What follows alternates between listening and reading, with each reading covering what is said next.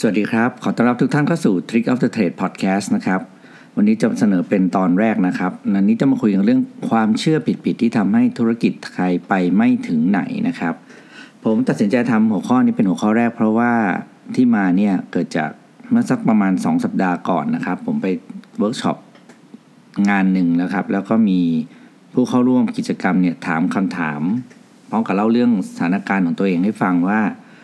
เขาทำสินค้าตัวหนึ่งครับแล้วมันมีความใกล้เคียงกับสินค้าแบรนด์ที่เป็นแบรนด์ของดีไซเนอร์ต่างประเทศรายหนึ่งนะครับแต่ผมปรากฏว่าสินค้าของเขาเองปัจจุบันนี้เนี่ยขายอยู่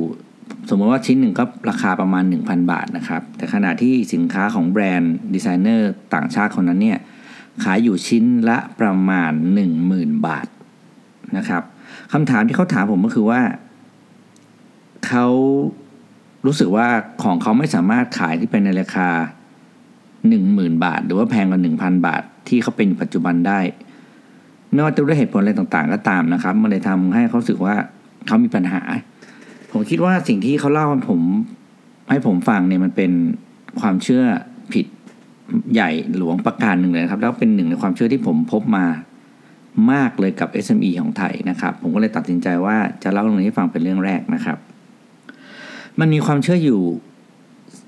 5อย่างนะครับที่ผมเจอมาบ่อยๆกับผู้ประกอบการที่ผมทำงานด้วยนะครับแล้วก็มักจะคลิปนึงเหมือนกันเลยนะครับผมคิดว่าจะมาเล่าตรงนี้ให้ฟังเพื่อจะได้ทุกท่านจะได้ปรับความคิดตรงนี้ก่อนนะครับไม่งั้นเนี่ยถ้าเราไม่ปรับตรงชุดความคิดของเราเนี่ยเราจะออกจากวังวนเดิมๆของปัญหาในการทำธุรกิจไม่ได้นะครับความเชื่อแรกเลยก็คือที่เล่าไปเขาบอกของไทยเนี่ยขายแพงไม่ได้นะครับอันนี้มันมีความเชื่อมาจากที่ว่าสมัยก่อนเนี่ยประเทศไทยเนี่ยมันเป็นประเทศที่โครงสร้างประเทศเรามันเป็นประเทศอุตสาหกรรมนะครับแล้วก็เป็นประเทศที่รับจ้างผลิตเพราะฉะนั้นเนี่ยเราเป็นประเทศที่เศรษฐกิจขับเคลื่อนด้วยภาคการผลิตซึ่งเป็นการผลิตที่ใช้แรงงานนะครับซึ่งในโครงสร้างต้นทุนของการทำผลิตสินค้าอุตสาหกรรมเนี่ยแรงงานเป็นต้นทุนที่ถูกที่สุดนะครับมันก็เลยกลายเป็นว่าเรามีความเชื่อตรงนั้นมาแต่ต้องลองดูความเป็นจริงครับว่าองค์ประกอบหรือว่าบริบทของสินค้าหรือธุรกิจเราเนี่ยมันอยู่ในตลาดแบบไหนนะครับถ้าเราเป็นสินค้าที่เป็นอุตสาหกรรมจริงเนี่ยก็อาจจะเป็นไปได้ที่เราไม่สามารถจะขายแพงมากเพราะว่าเรื่องของแบรนด์หรือเรื่องของคุณภาพสินค้านะครับแต่ถ้าเกิดสินค้าเราเป็นสินค้าที่เน้นทางด้านของดีไซน์หรือเน้นทางด้านของคุณภาพความประณีตทางการผลิตหรือที่เราเรียกกันว่างานคราฟต์เนี่ยผมคิดว่าสินค้าไทยอาจจะขายได้แพงกว่าสินค้าของดีไซเนอร์ต่างประเทศด้วยซ้ำไปเพราะว่างานฝีมือที่เป็นงานละเอียดเนี่ยคนไทยยังไงก็ทำได้ดีกว่าต่างชาตินะครับเพราะฉะนั้นความเชื่อตรงนี้เนี่ยขอให้ลบล้างตรงออกไปได้เลยแล้วก็ปรับกระบวนท่าในการทำธุรกิจใหม่นะครับความเชื่อที่2ที่ผมเจอบ่อยๆก็คือทำธุรกิจเนี่ยต้องทำให้ใหญ่ถึงจะดีนะครับหมายถึงว่าต้องสเกลขนาดธุรกิจให้ใหญ่ให้เป็นโปรดักชันขนาดใหญ่แล้วจะดูดีหรือดูน่าเชื่อถืออันนี้ก็เป็นอีกความเชื่อหนึ่งที่ผมเจอบ่อยนะครับเพราะว่าธุรกิจหลายๆรายที่เราทำเนี่ยมันดีมากถ้าเราทำในขนาดที่เล็กแล้วเราสามารถควบคุมคุณภาพได้นะครับอะไรก็ตามที่คุณทำแล้วมันใหญ่เกินที่คุณจะควบคุมคุณภาพของสินค้าหรือบริการให้คงที่นะครับมันจะเป็นข้อเสียมากกว่าข้อดีที่กลับมาหาตัวเรานะครับเพราะฉะนั้นคำว่าทำใหญ่ไม่จำเป็นเท่าทำให้ดีแต่คุณภาพสม่ำเสมอหรือดีมากพอที่คุณจะทำให้ราคาขายของคุณนั้นขยับสูงขึ้นไปได้นะครับความเชื่อที่3ที่เจอบ่อยๆก็คือจะบอกว่าราคาถูกนั้นดีกว่าราคาแพงอันนี้ก็เป็นอีกความเชื่อหนึ่งที่เหมือนเราพยายาม devalue หรือ downgrade ตัวเองนะครับของราคาถูกเนี่ยมันจะมีคุณสมบัติก็คือเข้าถึงตลาดหมู่มากได้มากกว่าเพราะว่าตามฐานของโครงสร้างรายได้ทางสังคมนะครับแต่ของราคาถูกไม่ได้หมายความว่าจะเป็นของที่มีคุณภาพดีนะครับเพราะเนื่องจากแน่นอนแหละของถูกใช่ไหมครับส่วนประกอบต่างๆหรือต้นทุนต่างๆมันไม่สามารถทำให้ของนั้นมันมีคุณภาพที่ดีกว่าที่เราเห็นอยู่ได้เพราะของมันคุณภาพไม่ดีครับมันก็ขยับราคาขึ้นไปเป็นราคาที่สูงไม่ได้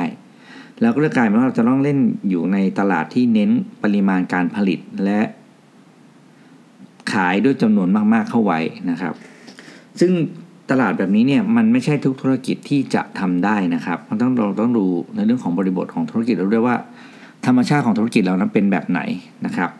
ความเชื่อที่4ที่เจอกันและเจอกันบ่อยมากก็คือทำให้เหมือนคนอื่นทำแล้วคือดีอันนี้มันจะชัดเจนนะครับถ้าเกิดคุณทำเหมือนคนอื่นมากเกินไปเนี่ยคุณก็จะไม่มีความแตกต่างแล้วถ้าธุรกิจของคุณไม่มีความแตกต่างสุดท้ายลูกค้าจะตัดสินใจเลือกแบรนด์ที่เขาจ่ายในราคาน้อยกว่าแปลว่าอะไรครับมันแปลว่าคุณจะขายของไม่ได้ราคาแล้วคุณก็จะได้กำไรน้อยสุดท้ายคุณจะอาจจะทำแล้วไม่เหลือกำไรอะไรเลยก็ต้องถึงจุดจบนะครับของธุรกิจความเชื่อสุดท้ายที่ผมเจอบ่อยๆนะครับก็คือของไทยขายออกไปสู่ตลาดโลกไม่ได้อันนี้ฟังแล้วมันก็จี๊ดนะครับเพราะว่าความเชื่อนี้อาจจะเคยเป็นจริงในยุคหนึ่งในยุคที่โลกยังไม่มีอินเทอร์เน็ตนะครับแล้วเราพูดภาษาอังกฤษไม่ได้นะครับเราออกสู่ช่องทางข้ามประเทศออกไปไม่ได้เพราะว่าในเรื่องของการขนส่งเรื่องของการสื่อสารอะไรต่างๆนะครับแต่ปัจจุบันนี้เป็นยุคที่เรียกว่าดิจิทัลมาร์เก็ตติ้งนะครับแล้วก็การโลจิสติกต่างๆมันสะดวกกว่าแต่ก่อนแล้วเพราะฉะนั้นเนี่ยของไทยเนี่ยมันไม่โดนข้อจำกัดเหล่านี้มาครอบไว้แล้วครับเพราะฉะนั้นเราไม่มีอะไรที่เรียกว่าเป็นสิ่งที่ต้องกังวลนะครับในขณะกับการเรามีเครื่องมือที่ช่วยให้เราเข้าถึงลูกค้าในระดับที่เรียกว่าถึงหน้าประตูบ้านถึงหน้า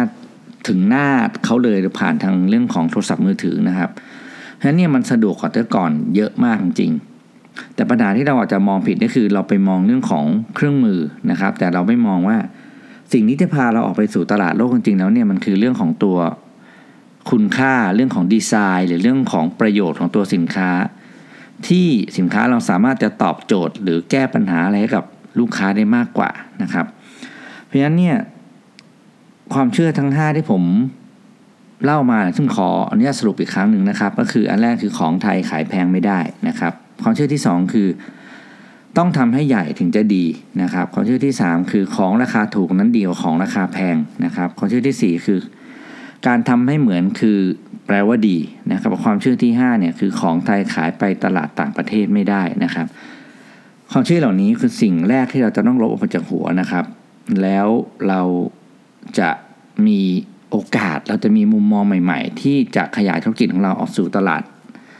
ต่างประเทศหรือทำให้ธุรกิจของเราเติบโตขึ้นได้อย่างไร้ข้อจำกัดนะครับสำหรับวันนี้ขอฝากข้อคิดไว้เพียงเท่านี้นะครับแล้วพบกันใหม่ตอนต่อไปครับสวัสดีครับ